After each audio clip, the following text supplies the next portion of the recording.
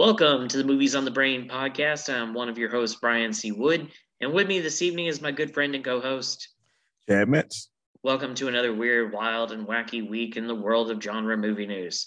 So, Chad, Disney Plus Day is almost upon us, where our corporate overlords at Disney decide to besiege us with free entertainment on our Disney Plus accounts. Your thoughts, sir, on the Book of Fett trailer today, which you very aptly pointed out has more action than the character of Boba Fett has ever seen, and two, just the overall scope of the Disney Plus Day and all of the deluge of things they're prepared to drop on us on November the 12th.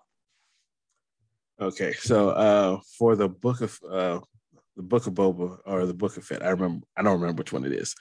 I must first say that it is the most that trailer is the most he's ever done strictly in the movies. I'm not talking about the cartoons because I haven't seen the cartoons. Don't jump on me for that. I hear you Star Wars fans. I hear those are good. But what made Boba Fett the legend and like the most popular character all stems from his appearances in two movies. I think it's further expounded upon in books that don't count anymore. But so two movies are what built the legend of Boba Fett. And again, this not even 2 minute trailer is more than he did in any of those movies combined. Just want to point it out there. But it's that was not what I expected. It seemed like Boba seems more diplomatic in this. I knew it would be about, the power of most, like the power vacuum of Mos Eisley. Jabba the Hutt was a gangster. Boba is taking over his spot, but he seems more diplomatic in the trailers. I'm curious to see if that translates over to the actual show. And when I say diplomatic, I mean it seems like he's more willing to talk these things out instead of just shooting fools, which is I think kind of what we expected him to be. But it seems like we're going to get a whole lot of action and shooting fools anyway. I just don't know if he's going to be like the instigator of it as opposed to like retaliation. So it did enough to catch my attention. As far as everything else, I've lost track of everything that's coming. I know for sure Shang-Chi is coming, but I know it's a bunch of stuff. And I keep seeing the commercials for it. So Disney is telling us, get ready. We're giving you all this stuff. And I think, and it's a range of stuff. So it's not just Marvel. It's like, the whole Disney gamut, which is smart. They market it as this day. This is the stuff we're going to give you. We're going to beat you over the head with it. And even if you are like me right now, only know one thing for sure that's coming out that day, you'll know there's going to be a ton more by the time November 12th gets here. The fact that I know what day it is tells you how their marketing is. If you don't know anything else, you know the day that we're doing this. So it's Disney. They know what they're doing, at least right now.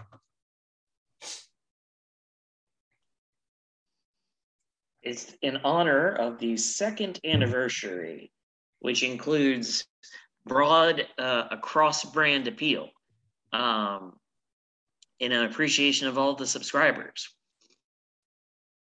Here are some of the things that will be available. The streaming premiere of Marvel Studios' Shang-Chi and the Legend of the Ten Rings. Jungle Cruise will finally be available to all subscribers. Home Sweet Home Alone, the reimagining of the popular holiday franchise, very British now. Comes out on Disney Plus Day. I want to bookmark that to come back a little bit later, but keep going. An all-new series of shorts from Walt Disney Animation Studios called Olaf Presents, which sees Frozen's beloved snowman retelling several classic Disney tales as only he can. The debut of fan favorite shorts from Walt Disney Animation Studios, including Frozen Forever, Oscar-winning shorts Fest and Paperman, an Oscar-nominated Mickey Mouse short, Get a Horse, and more. An animated short film from Pixar featuring characters from Luca, a new short film from The Simpsons that pays tribute to Disney Plus's marquee brands. The first 5 episodes from season 2 of The World According to Jeff Goldblum. A special celebrating the origins and legacy of Star Wars legendary bounty hunter Boba Fett. Gee, I wonder why that could be. A special celebrating the Marvel Cinematic Universe on Disney Plus with an exciting look towards the future. Dope Stick, an original series starring Michael Keaton, which will be released in international markets as part of the Star General Entertainment offering. And subscribers to the service will be entertained with an inaugural Disney Plus Day fan celebration on Disney Plus, which will include breaking news, first looks, new trailers, exclusive clips, and appearances from Disney Plus's creators and stars. All of this and more can be yours if the price is right. Yeah, that's a whole lot of stuff. So what stuck out to me, what stuck out to me was the last thing, what seems to be like their kind of sizzle reel, like the kind of thing you would show in a Comic-Con or whatever kind of setting, teases of all the things that are to come. The Disney Plus Day fan celebration on Disney Plus. Yeah, which will include breaking news, first looks, new trailers, exclusive clips, and appearances from Disney Plus's creators and stars. So to me, that says, like, for our purposes, that means you're probably going to get your first official look at Miss Marvel, something from Moon Knight, stuff from at least what's his name from Rogue One, Andor. Yeah, him, and stuff from Obi-Wan, which would probably include Obi-Wan and maybe Ahsoka. I don't know. I know Obi-Wan was shooting. I don't know if Ahsoka was, but more than likely you're going to get Hayden Christensen as Darth Vader in some form or fashion during all of that. So that sticks out to me first. I'm gonna let you go, and then I'm gonna go back to this Home Alone thing. I do not have a small child in my home or a child period, except for animals. So I am not vastly familiar with the Frozen hierarchy. I assume Olaf is the snowman and he tells funny stories. Is that the gist of the character? Because I mean, that was the gist. Should have been the gist of Iago. But, these things happen. Wait, so you've never seen Frozen? I have not. So where's my Iago? So where's my Iago Disney Plus series with my boy Gilbert Gottfried? Gilbert Gottfried. Yeah, where's that, please? So those are two different things. Iago, Olaf is more, I can't say actually endearing, because to some adults he can be grating, but he is like a featured character in this, and from the first one on, like he's become more and more of a focal point. Not taking over the sisters, but if they're going to spin stuff off like they have, it's always going to focus on Olaf. So he is, I don't know what's a good comp to Olaf. Everything I can think of is like the animals in the Disney movies that they have like as pets, but they don't really talk. Like Miko. He's kind of like that, except he talks and sings a lot. So again, he can be grating to some adults. I'm fine with Olaf. It doesn't matter. But it's what's his name from Book of Mormon, and he was in Beauty and the Beast, and I'm blanking on the name, and I'm looking at his face. People thought he would be the penguin for a while. What's that? Josh Gad? That's him. That's who Olaf is. So there's your singing and dancing. So from what I understand from this cartoon, it's just Olaf telling the stories of old Disney cartoons in his Olaf way. So it's going to be a bunch of shenanigans with the little snowman. Kids will like it. Uh, I don't know if mine will. It's funny from the first one till now. I don't know if she's like aged out of, I wouldn't say she's aged out of it completely, but her enthusiasm is probably way down. If this would have came out when the first one came out, when she was like 4, I would never see the end of it. Now, she might watch it in the room and I'll never see it myself. Progress, Chad. I'm not knocking it. Yes, yes. So, what else caught your eye on the that Disney Plus Day lineup? I Before I get on Home Alone, honestly, it was the animation stuff. Like every time I hear shorts, that catches my attention. I heard there's a new Mickey Mouse short. Well, no, the Mickey Mouse short you mentioned was Get a Horse, which goes back to Frozen. It was the short they played in front of Frozen. Um, and it's a really good one. And I'm actually surprised that it's not on Disney Plus now. I thought it was, but I haven't looked in a long time. But I do like that short. It's the short that mixes old black and white 2D animation with computer animation, and the actual voice of Mickey Mouse in that short is the original voice of Mickey Mouse, which is Walt Disney himself. How did they do it? A bunch of, movie magic shenanigans, but it is Walt Disney doing the voice, and it's a fun short. So if you haven't seen it and you got time, you've got 7 minutes on November 12th. Just go watch Get a Horse. Indeed. And your thoughts on a very British Home Alone? All right. So I'm normally the guy that's like, if somebody's remaking a movie, I'm like, go ahead, remake it. It's for a new audience. The new audience has probably never seen the original. This can introduce them to the original. It doesn't have to be for you, but it can serve that purpose. You shouldn't knock remakes. However, watching this trailer, it's okay. First, the thing with Home Alone is other movies that they're remade for a new generation, they might show up every now and then and you get to watch them. But Home Alone has been in rotation every Christmas since it came out. Everyone knows Home Alone. I know I use my daughter as a gauge, and she's normally not a good one because of me, and I throw things off. But all the people her age have seen Home Alone because it's always been on TV.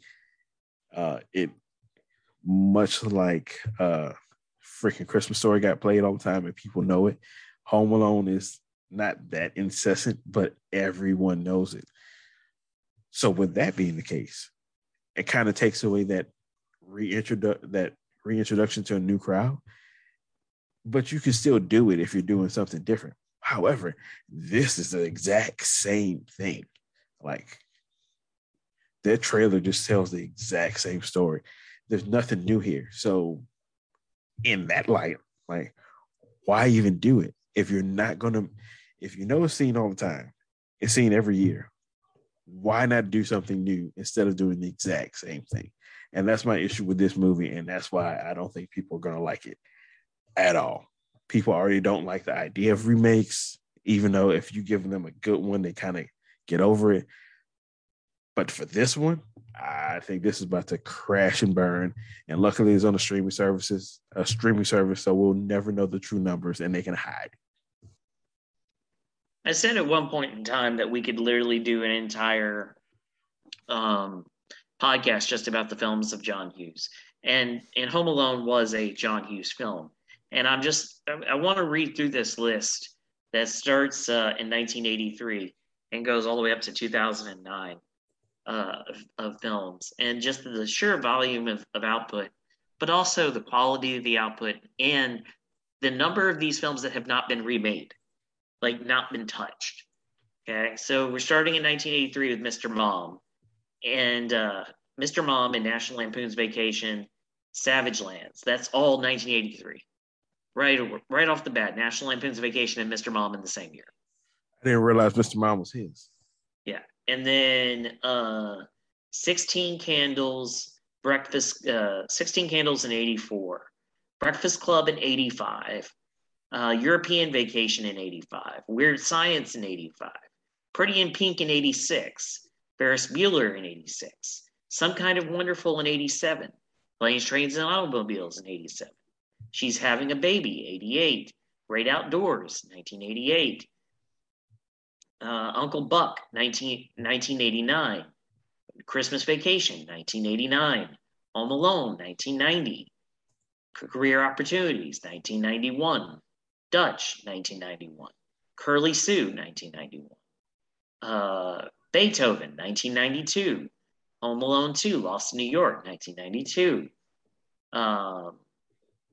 Dennis the Menace, 1993, Beethoven Second, 1993, Baby's Day Out, 1994, Miracle on 34th Street, 1994, 101 Dalmatians, 1996, Flubber, 1997, Home Alone 3, 1997, Reach the Rock, 1998, Just Visiting, 2001, the Made in Manhattan, in 2002, Drillbit Taylor, 2008. And that is, of course, the last film before he died of his heart attack. But yeah, just think about that list that I just read off there. The number of hit generational films in year after year, and the number of those films that have not been remade or retouched or changed. The only one other than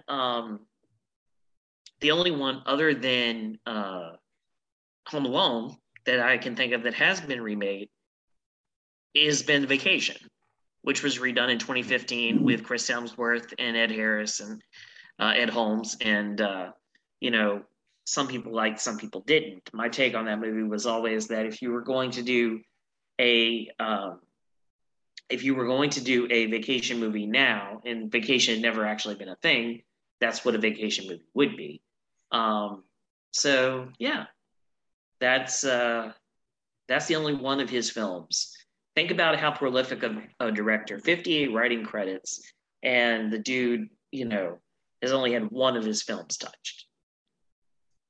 That is impressive. It also makes me think, I don't know. I kind of want to go through everybody's list now. We're not doing it now, but of movies that have been done by these kind of creators and how many of them have been remade. But yeah, that long a list and the way people talk about these movies, you'll figure it like there'd be more than just the one. Now we're going on two. Yeah, but like compare that to something like Spielberg, who lent out his name to anybody who would come to him with a pitch and an idea in the 90s and early 2000s. Like Spielberg himself jokes about the number of things that he's a producer on. This is your reminder to see Steven Spielberg is a producer on all of the Bruckheimer, not the Bruckheimer, all the Bay Transformer films. Yep. Like, it's just compare that with Hughes, whose family has been very protective of his legacy. Drillbit Taylor was the last movie he wrote. He even did that under a pseudonym. And, they've been very protective of him and of his legacy. And the stars that were, someone like Molly Ringwald, whose entire career was made by him in those roles, have been very protective of that legacy. And I just think it's absolutely fascinating that the next one that's going to get exploited is the one that, is again one set premise, which is why the third one didn't work when he tried it again with a small child and that whole deal. To me, it still goes back to the fact that Home Alone is like ubiquitous with Christmas. Everybody, it comes on TV all the time. Both of them are synonymous with Christmas, 1 and 2. Yeah, because your mileage may vary. Some people, typically younger than me, like 2 but more than 1. But either way, if you know 2, then you know 1, and you understand the story of 1, and it goes. I mean, even kids now growing up that don't watch much TV, I know they know what those movies are. So I don't know who this movie is for. It's not for a new audience because the new audience knows the old one. If you felt that you wanted to use the name to get it be a gateway, you did nothing new. So you're already going to be compared to the first one anyway. But now it's like people will be doing shot for shots comparisons and be like, yeah, this sucks compared to the old one. This sucks compared to the old one. It's like you're putting the movie in a no-win situation. So I don't understand why you do it that way. It is literally the British version. The setting is the only thing that appears to be different. And I don't are they actually in Britain, or is the family like British but moves to America and then they're going somewhere else for Christmas? I'm unsure at this point. Yeah. The only reason I think it's that way is because the two robbers are clearly not British, but that doesn't mean that they can't be overseas. But we don't know. Indeed, and it's not like the parents in these movies have ever been portrayed as super responsible individuals anyway. No, there's no movie. They are. I mean, like, at least in theory, it kind of works because you have like 8 or 10 kids. And this thing also happens in the Bible where like Mary and Joseph are like riding out into the desert, then they turn around and they're, wait, where's that other kid? And they have to turn around and go back to the temple. Like it's I kind of get that, cheaper by the dozen type deal. But like if you only got the 2 kids and only half of your 2 kids is there might be a problem there. Yeah. Yep, that sums it all up. I much prefer the idea of redoing it as a grown up a grown up version with Macaulay Culkin being trapped in a house and outwit an elderly Joe Pesci. I mean, I've seen ideas where that's brought up. I mean, at least that's something different, but they wanted to do this kid thing again. It's Disney. Why not? I mean, and this is really the one of the first fruits of the forbidden tree that fell from the Fox deal. So, This is true. Yeah, that's right. all right, Chad. So, talk to me about um, what you are looking forward to with the Eternals and the possible trailer that you might get for a certain web slinging superhero attached to that movie. Well, with Eternals, I've really stayed away from anything about it. I know reviews are out, reviews are mixed to say the least. So, Yeah, 58 or 60% on Rotten Tomatoes last I saw. yeah, so I'm looking to see um what is this movie trying to achieve? A lot of people will say this is the first Marvel movie with a actual quote unquote auteur at the helm with the Academy Award winning Chloe Zhao as the director. Um, just looking at it, you can tell from the trailers it looks a little different. She brought all of her sensibilities to it, and apparently this movie makes a big swing in terms of what it's doing in the Marvel universe. So I just want to see what that swing is and does it connect with me. And if even if it connects with me, does it connect with me to a point that I think the larger audience will be connected to it or not? That's really what I'm looking forward to. Uh, uh, and to see if it really if it offers something quote unquote different that a lot of people that have complaints about the Marvel universe, um, if this offers them something that they would consider different, and if so, why did it work or not work in terms of being a Marvel movie? that's what I'm. That's my overall thoughts going into Eternals. As far as that trailer, I still don't know if we're actually going to get it. I mean, I've seen all the rumors like everybody else about things that or may not be in the trailer. Uh, if what I've heard is, I would hope the things I've heard are not true because it involves the the as yet to be confirmed other Spider-Man showing up in the trailer. And even though this is the worst kept secret, this is the equivalent of AEW when they brought back CM Punk. I still would.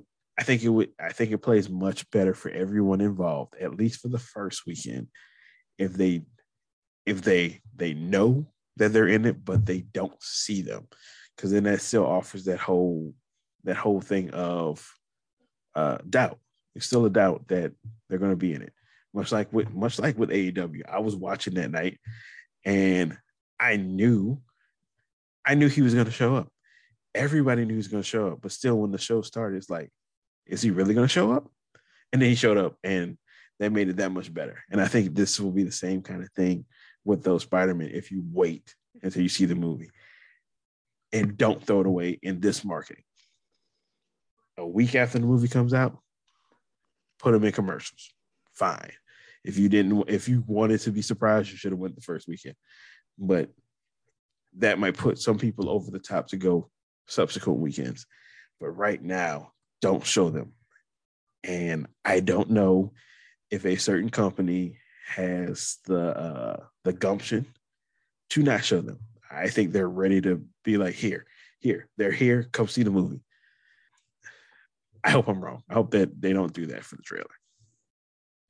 I am really looking forward to a fun intergalactic space adventure with a family theme, with a director who has a very distinct visual style in the Marvel Cinematic Universe. I'm really looking forward to not one, not two, but three prominent female directors on that set.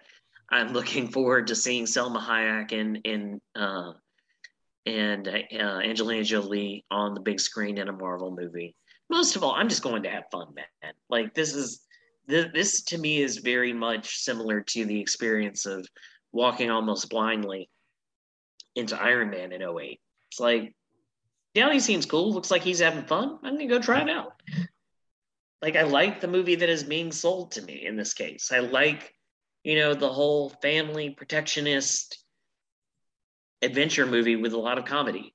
Because making fun of family dynamics is always fun. I mean, I've been on board with this movie since they announced it at Comic Con 2019. Fun fact, it was the very first movie they announced at Comic Con 2019. I love this cast. I like what's being sold to me. The concern that I have is I don't want this movie, and it's something that I've heard a lot of in talk people just broadly speaking talking about this movie is the movie getting tied down and weighted down in exposition issues. Mainly, they have put front and center in all the trailers the issue about why didn't you fight Thanos with the Avengers? I don't want that to become the overarching like big freaking focus of the story as well, having to explain every little nook and cranny of where these people have been and why they haven't come out of hiding and all the things. I like the simplest explanation that you've given, where it's like, we were just told not to. Now you're going to have to put a little bit more behind that because people are going to be like, that doesn't really work. Um, and I think they will, but I don't want it to be the overall deriding factor of the film. I'm intrigued also by the fact that we're going to get a love scene in a PG-13 movie, in a Marvel movie produced by Disney. I'm intrigued by the way they depict a openly gay couple, although again, Disney allowed Modern Family to run on ABC for so many years with a openly gay couple with children. So that's going to be interesting to me. So yeah, I'm just kind of along for the ride on this one. I don't have strong opinions either way. I think it'll be a good expansion of the uh, galactic side of the universe, and we'll go from there. there's so much that they can do with the galactic stuff in this movie that can go either way. And I don't even like I actually have no good ideas of what they can do, but I knowing what just really want you to explain to me what a emergence is, because that's what I've heard from Selma Hayek over and over and over again for 5 freaking months now. That the Avengers snapping everybody back into existence created enough energy for the emergence. So just tell me what the damn emergence is, and I'll be good. this is where my Marvel blind spot is. I cosmic and magic. I don't really handle those well. And I have no idea what anything in this movie is going to be. Like nothing. This is like even with Guardians, I knew a little bit about them. I knew the characters' names and kind of like what they were. This, I know nothing, absolutely nothing. So I'm going in there just like all of y'all. I got nothing on any of this. I'm just on the ride, man. I'm on the ride, and I'm looking forward to seeing the close out and natural light and all the things. As far as as the other part of that, the Spider-Man trailer, I agree with you. Don't show them. Um, but I wanted that to kind of lean into a broader conversation that I wanted us to have about my Twitter rant on Kevin Feige. Um, I'm in the middle of reading the book, but I've read that man's words for 12, 13 years now. I've studied the way that man speaks and the kind of rhetoric he uses and the word choices that he establishes. So when he goes out and he uses his interview time to kind of stress that people need to enjoy the movie that we're giving them and not judge it against the film that is in their heads, and is trying to plead for reasonable expectations. I think that should be a clarion call to us as viewers to kind of dial it back, but also just be aware that they might be throwing us a different curveball. Um, the way that I explained it on Twitter is think about the outrage that occurred when Quicksilver showed up in WandaVision and it was played by Evan Peters. And everybody went ape crap trying to figure out the different angles and, oh, this is going to involve the X-Men and this is going to bring in the multiverse and this, that, the other thing. And then he was just, a dick joke. And, you know, everybody was pissed off and upset about that because they had spent 6 weeks along with the astrophysicist thing trying to figure out who this thing or what this thing was. And they had been concocting fantasy plots in their head of who it could be. And then when the answer was presented to it and given to them, it was disappointing because it was not anything close to the thing that they had built up in their mind. And all we've heard for a year and a half now has been about, oh, Tobey Maguire, oh, Andrew Garfield, the multiverse. And that has just simply been exacerbated by the director and the actor making it worse. By the director calling it Spider-Man Endgame, and by the actor basically depicting a scene where the other two Spider-Man and him, along with Doctor Strange, sit at a table and have a conversation about what it means to be a superhero. Like, they're not helping. So, like, imagine the disappointment you're going to feel as a Spider-Man fan if after a year and a half of gearing up in your head this massive third act battle of the Spider-Man versus the Sinister Six, and then all you get is like 10 minutes of Garfield and Maguire on screen together with Holland, and 5 of that is in the third act. Imagine how pissed off you're going to be. And that's what Feige is trying to get you to back down on. Just like, we have a plan, we have an idea, we know what we're doing, but just dial down the expectations because the film we're going to give you is something different from what you have in your head, and be open to that. And I just feel like so many corners of the internet already are just like, gonna throw pitchforks and torches off of that. This is where I'm a bit different. Well, a bit different from the general audience because uh, just just the fact of having those three together and then having those villains come together, uh, that's enough for me. I don't, I don't, I don't have this grand finale laid out in my head. I'm willing to go wherever they're going to take me with this. If those other two are only in it for 10 minutes, I think the movie's better for it. Well, I would think they made the best choice for the movie because it has to be. This is Tom Holland Spider Man. This needs to be his story. He needs to be the focus of it. But if they're in it for longer, I'll be good with that too. They've made. I'm good with whatever choices they make if they think it's fitting the story, and that's how it comes across in the movie. Uh, you can only do so much for what people expect. Why, yes, hearing John Watts say it's Spider-Man Endgame might amplify people's expectations, but again, if it's to all the three movie Spider-Man in a movie, I think those statements are justified. However, you probably still shouldn't make them because we know we can't control what people think about what your movies until they see it. And you know what you're talking about. They don't. And imaginations build up a whole bunch of stuff, and that could be good or it could be to your detriment. The Holland quote to me was more damaging because it was blatantly obvious what he was talking about.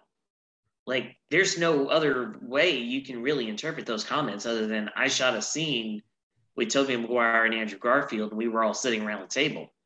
And then I got to see it on film, and I was like, holy crap, that actually happened. Like, you can't take his comments any other way.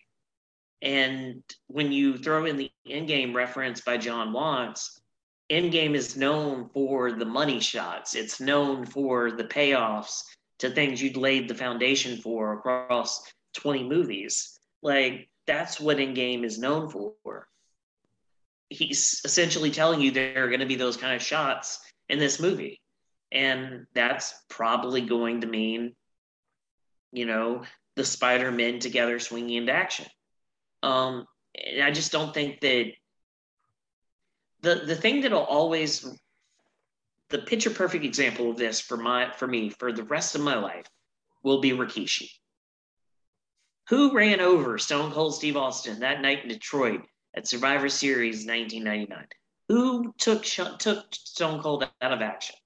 And we go through this whole drawn out process and fan theorizing and the birth of the internet and everybody concocting a theory and storyline wise, them throwing different people at you. Like, it looked very obvious that they were pointing in the direction of Triple H to be the guy. It was the most natural way for that story to go.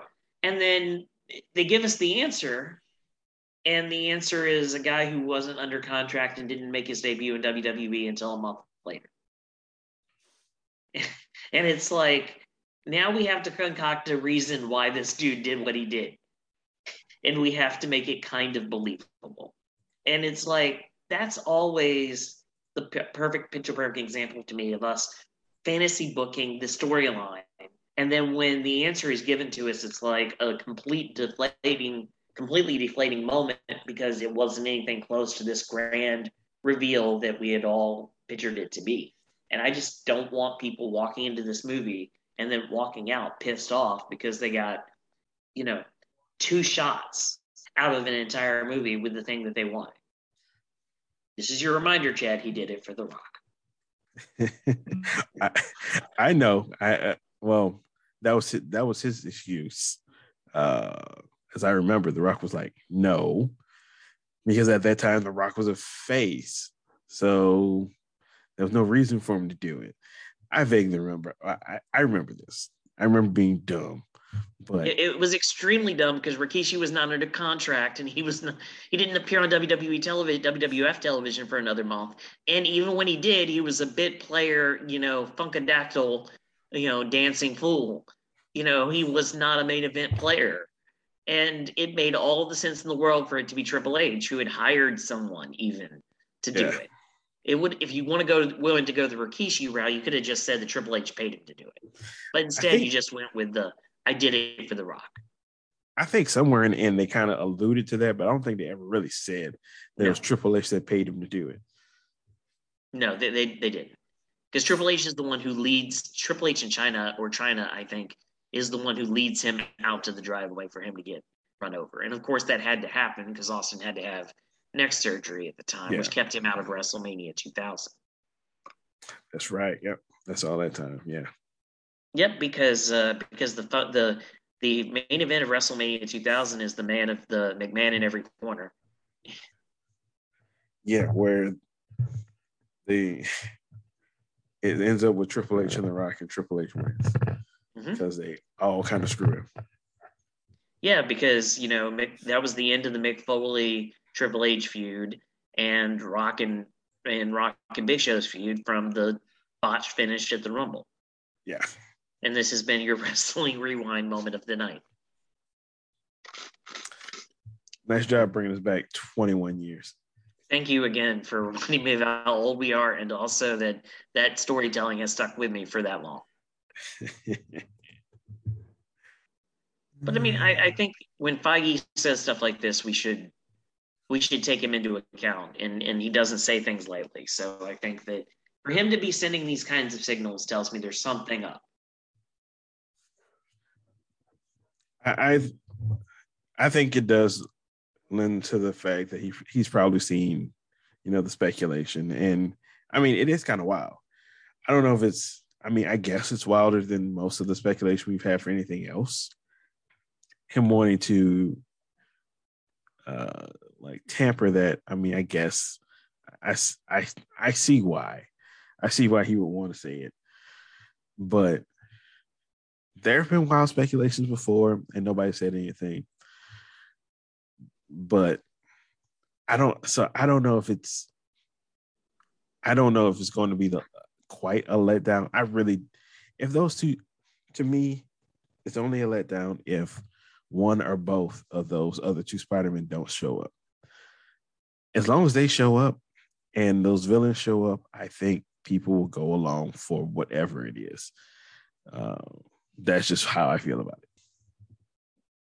It's just interesting to me, is all about where we are in this. And the thing is, like, people say, well, Feige didn't say that same thing when people were going wild with speculation about Endgame, because their speculation was right. Feige didn't have to deny the time travel element. He didn't have to deny that someone was going to die at the end, like, because those things were going to happen.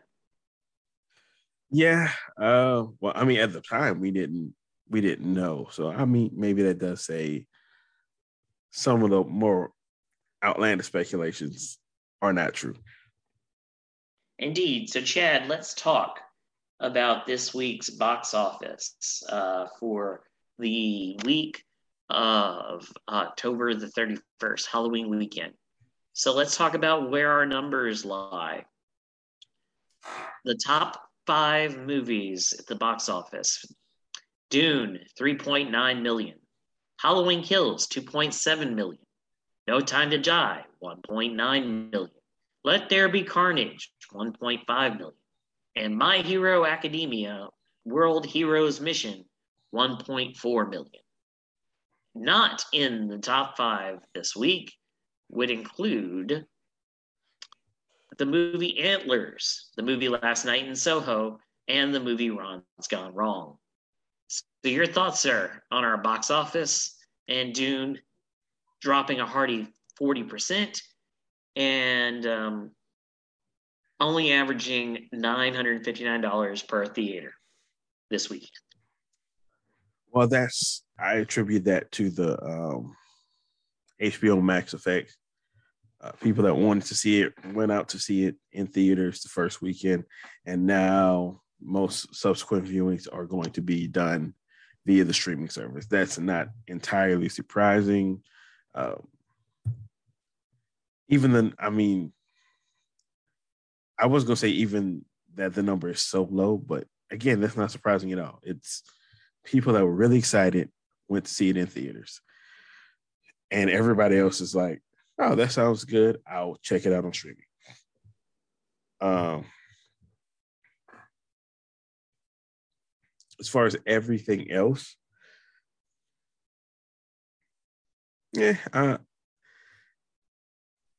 Again, the box office itself is low, but all of those movies, all the ones in the top five, are not new. So the fact that they're still making this much, and most of them are available streaming somewhere, that's, it's the same kind of thing with Dune. Now, I know Last Night in Soho and the What's Wrong with Ron, those are newcomers. Last Night in Soho is the Edgar Wright movie. Uh, I've heard not so kind things about it. It's a smaller movie, so it was already not going to make a whole lot. I don't know if it's streaming or not. No, it's not. So yeah, Sony release. It's not. Okay. So this is just I knew about it, but I don't know how many people in the general public knew about it, and I really don't know how many people will be actually interested in it. Yeah, man. I mean, the movie hinges on a twist. It's set in Britain in modern day with flashbacks to a previous time. It is a movie that's dealing in very, very blatant terms about toxic masculinity and human trafficking. Second movie this year to deal with both those topics in a big way. Um, it's got an interesting indie director. It just those kind of things were not going to make huge splashes. Would you like to make more than what the film end up making this week? Let's see. Last Night in Soho made $960,000 this weekend for a in 3,016 theaters for a per theater average of $318. Oh boy.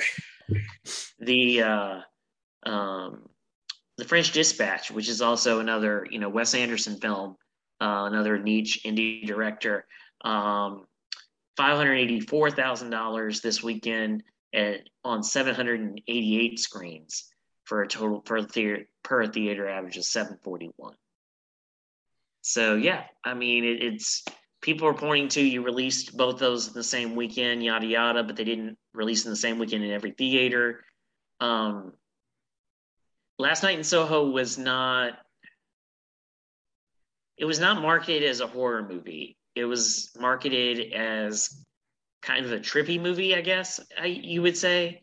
And I don't think that served the film well because it really is a nice little Halloween treat. Like it does definitely have some spook to it, and there are definitely some good jump scares in there, just like there are with Shaun of the Dead and other things that he's done. But it's a very Shyamalan type deal in that if the twist works for you at the end, it works for you, and the whole movie works. If the twist at the end does not work for you, you have problem. The rest of the film is problematic for you. So like I get that about the film, and I get why critical praise was not effusive the way that most people thought it would be. But I enjoyed the film and just like I enjoyed the ending, and that's what how that whole thing went.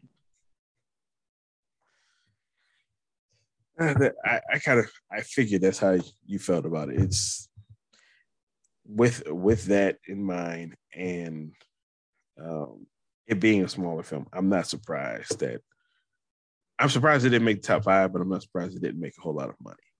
It didn't seem like a movie that would make a lot of money in the best of circumstances, but Yeah, this is the kind of thing. This is the kind of thing where I get upset about people who bemoan and decry Steve Jobs not doing better. It's like it's an Aaron Sorkin movie that is set up like a play with Aaron Sorkin dialogue. That's not going to appeal to a mainstream audience. I'm sorry. yeah. Like, you know, that's what frustrated me so much about Collider. A, spoiling a lot of the Marvel book stuff, and I'll get to that in a second. But B, the headline on their review for Eternals being very much like, um, a broad, bold story constrained to the superhero genre, constrained by the superhero genre. And it's like, can we not please? Like, you're just basically saying, oh, this poor cinematic mastermind was reduced down to doing her lowly superhero movie that she tried to be ambitious with, but wasn't allowed to be ambitious because she still had to have a superhero fight at the end. It's like, again, 3 act structure here, people. Yeah. Conflict is always the resolution. Only so much you can do with that structure, you know. Um, but like, yeah, can we just not? Can we just like, okay, let her make her movie and don't sit there and say, well, if she'd have been allowed creative freedom, she was definitely allowed creative freedom. And it's going to be the most bold and different Marvel movie to date. While it's going to be exposition heavy, you can't argue that that film looks like a Chloe Zhao film. And you can get into a discussion about, as our good friend Nathan Velasquez does on his 5 minute film critic, about whether or not Chloe Zhao is a good filmmaker in terms of her color palette and her shot composition and her framing. You can have those film nerd discussions, but you can't argue just from the trailers alone that the way this movie looks, it looks different. Um, so I just wish people would be a little bit more open minded with that, and just not be like, the superhero genre is trapping these folks from preventing them from reaching their greatness. They're so ridiculous. So I am in knee deep into the Marvel book, and I have to retract a statement that I made many, many times on this podcast over the years. And I reached out to the author herself to let her know this. I've said a lot on this podcast about this 2 part book that is very large and available now for $90 on Amazon. Was propaganda. That there was no way that they were going to be truthful and honest, and that it wasn't going to be the bold, daring, and informational take that we needed for such a momentous occasion as the MCU. And I couldn't have been more wrong. They delve deep, and I mean deep, into every movie and every process. They hit chapters go by years. They start with the beginning of Marvel Studios as a subsidiary of Marvel Entertainment Group and go all the way through to the end of Endgame. And they do so with clarity in writing and storytelling and plenty of pictures and firsthand accounts and open honesty about the challenges. They don't shy away from talking about some of the things that didn't go right. Um, it's a really well put together tome that is thorough and fair and honest, and is definitely a must read for anybody who's a Marvel MCU fan, who's a Marvel Comics fan, but also who's just a movie fan. Because first and foremost, this writer, these co-writers are movie fans, and they approach it from that way. And I enjoy the way that they put this timeline together and the information that they're giving us. I just wish news outlets wouldn't have reported on it before people could get it off of a wait list. They live for the clicks. I'm almost kind of sad that as soon as the book was announced, I mean, as soon as it was announced, I went ahead and pre-ordered it, and like 2 weeks before it came out, I was like, wait, Christmas is coming up. Why should I spend my money on a book that I want? I can make other people do it. So it is one of like 2 things on my Christmas list. So I have to wait. I could do that, but then I would be playing Russian roulette, and I just didn't want to take that chance. And also, I was just tired of Collider spoiling the entire damn book for me. I just needed it in my veins now. Because the thing is, you can take quotes completely out of context. You can reframe the way the author is writing the material. Like, I wanted to see for myself how it was being written and framed. Yeah, like when they first started doing it, I would see, Kevin Feige said this, Kevin Feige said that. I'm like, oh, and I read it, and I'm like, oh, this all came from the book. So after a while, I was just like, I'm just not going to read any of these.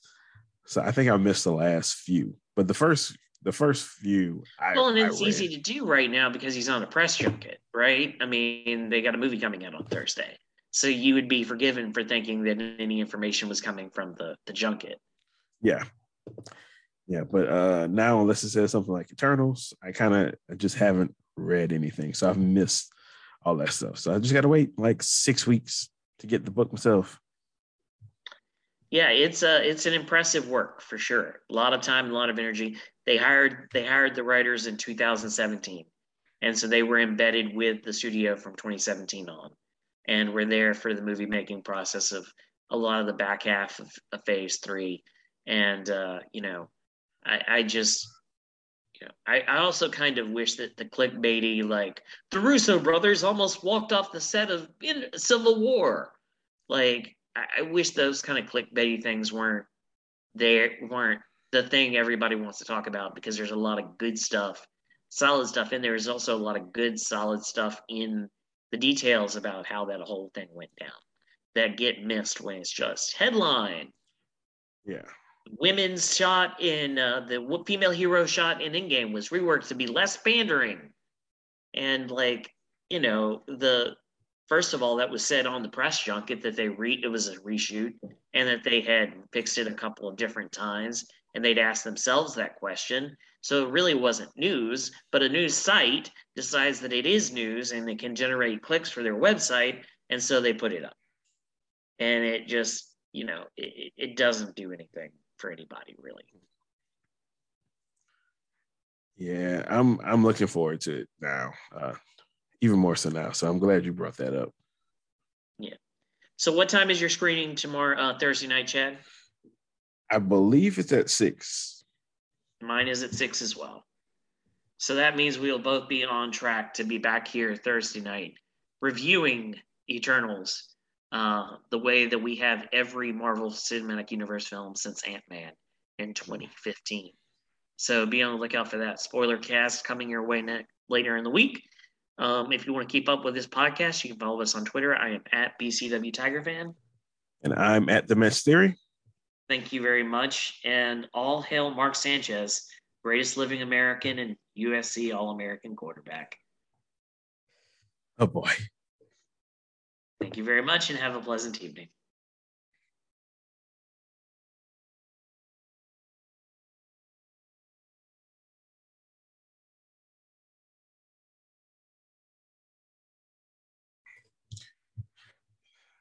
I'm all right. How are you doing? Better than I was last night, but still not great. When's your day off?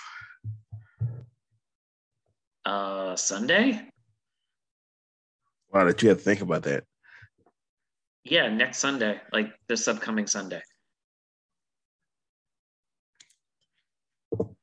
Yes, Saturday night of Halloween weekend was.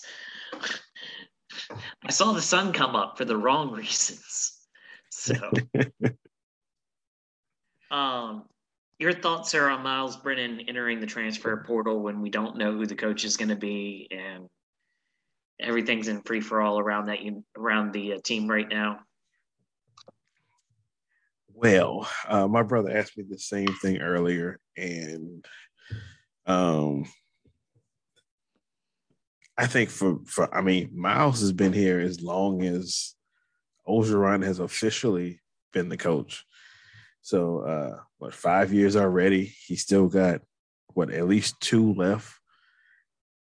So, I mean, he could have stuck around, not knowing who the coach was, and see if he had a chance to maybe start. And I mean, I think he could beat out Max. Hell, I pretty much think he could have beat him out this year, but it's not certain. And he's got 2 years left. So at this point, he's already 20, probably 23. And why you can either take the chance to stay and hope that you end up being the starter, or you can transfer and go somewhere and know you're pretty much going to be the starter for at least a year. Try to get some good tape and then go to NFL. So I can't really fault him for that. I wish he would have said yes.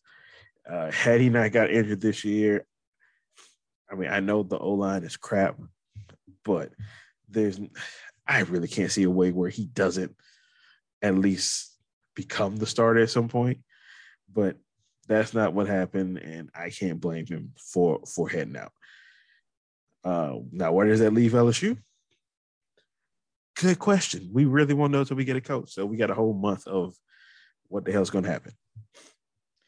Yeah, they could have done a lot of us a favor and made this an 11 a.m. ass kicking instead of a 6 p.m. ass kicking. Would have helped everybody's day go by faster. This is the only time I've heard so many LSU people like bemoan the fact that it's a 6 o'clock game, and I completely agree. Let's get this shit over with. Nobody got time for this. I don't have to wait all day to see this massacre. 28-point dogs on the road. It's always a fun time. At least we've got ULM on the schedule still. We're good. I mean, yeah, that gets us to 5. We still don't get to 6. We still got to beat Arkansas or A&M. I really hope we beat A&M. I would like to beat A&M.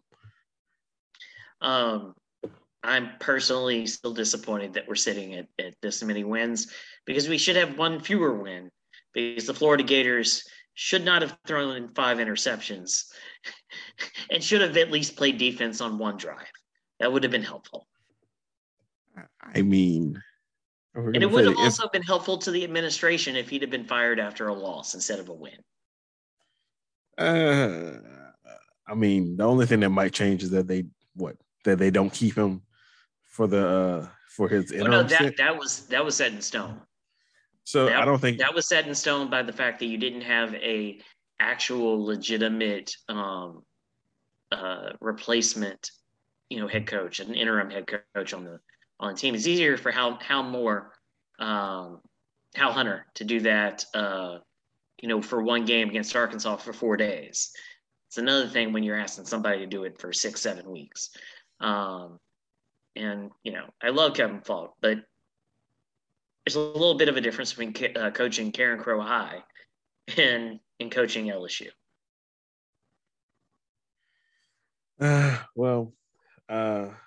I mean, if that's the case, to me, it really didn't matter if they fired him after a win or a loss.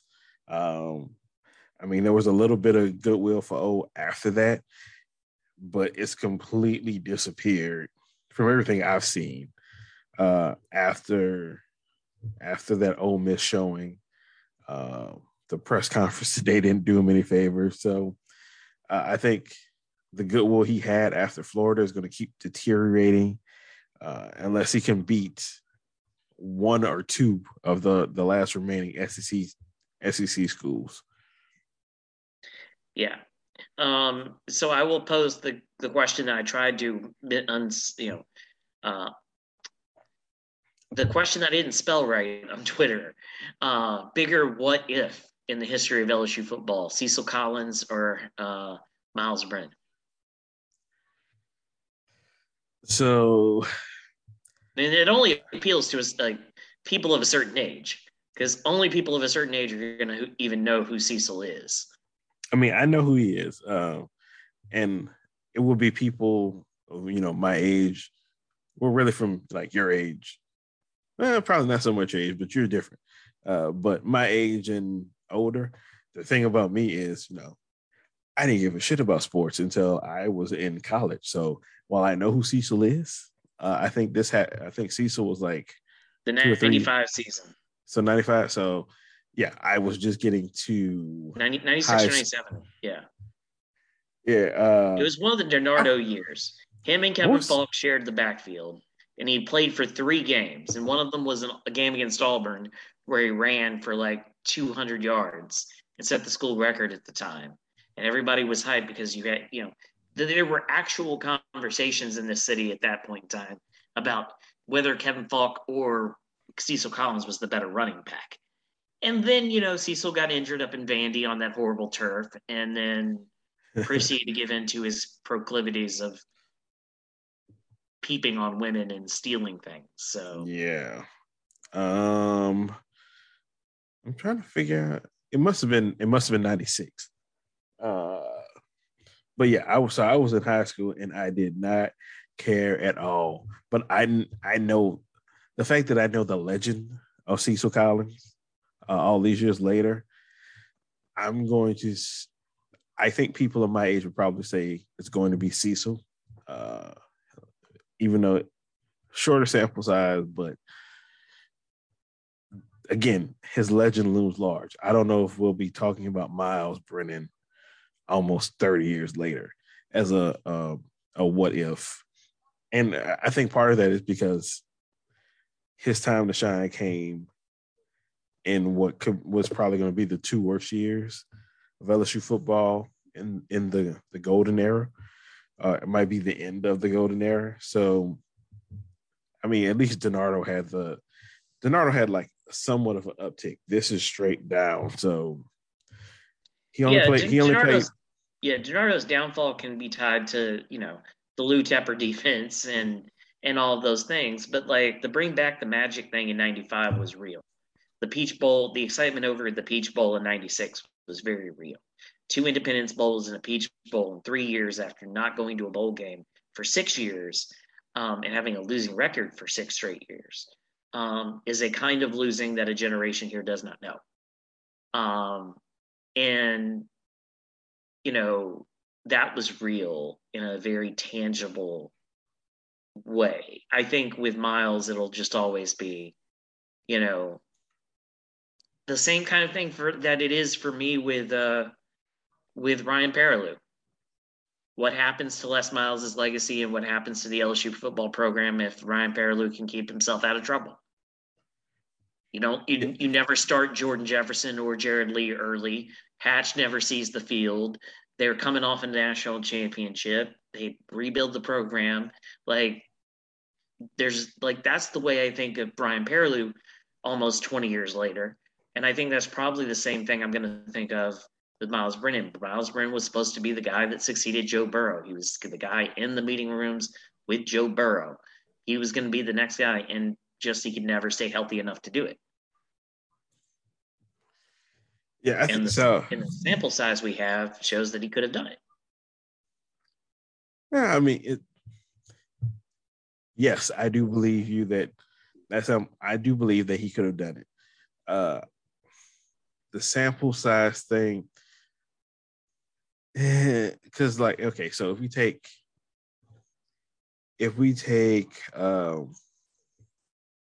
the first, if we go by the first three starts of Miles, it says you can make it. But by the same token, if you take the first three starts uh, Max. of Max, he's got more wins, and he still threw three touchdowns in each one of those games. So it would tell you the same thing. And here we sit, what 8 weeks into the season, and I'm here to tell you that I don't think Max is it. So I don't know if the sample size is large enough to say that he could have made it, but it's large enough to make you question it. But I think if we're talking about quarterbacks, the bigger what it is Ryan Paralleau, even though his sample size is arguably less. Indeed. In 5, 4, 3, 2, 1.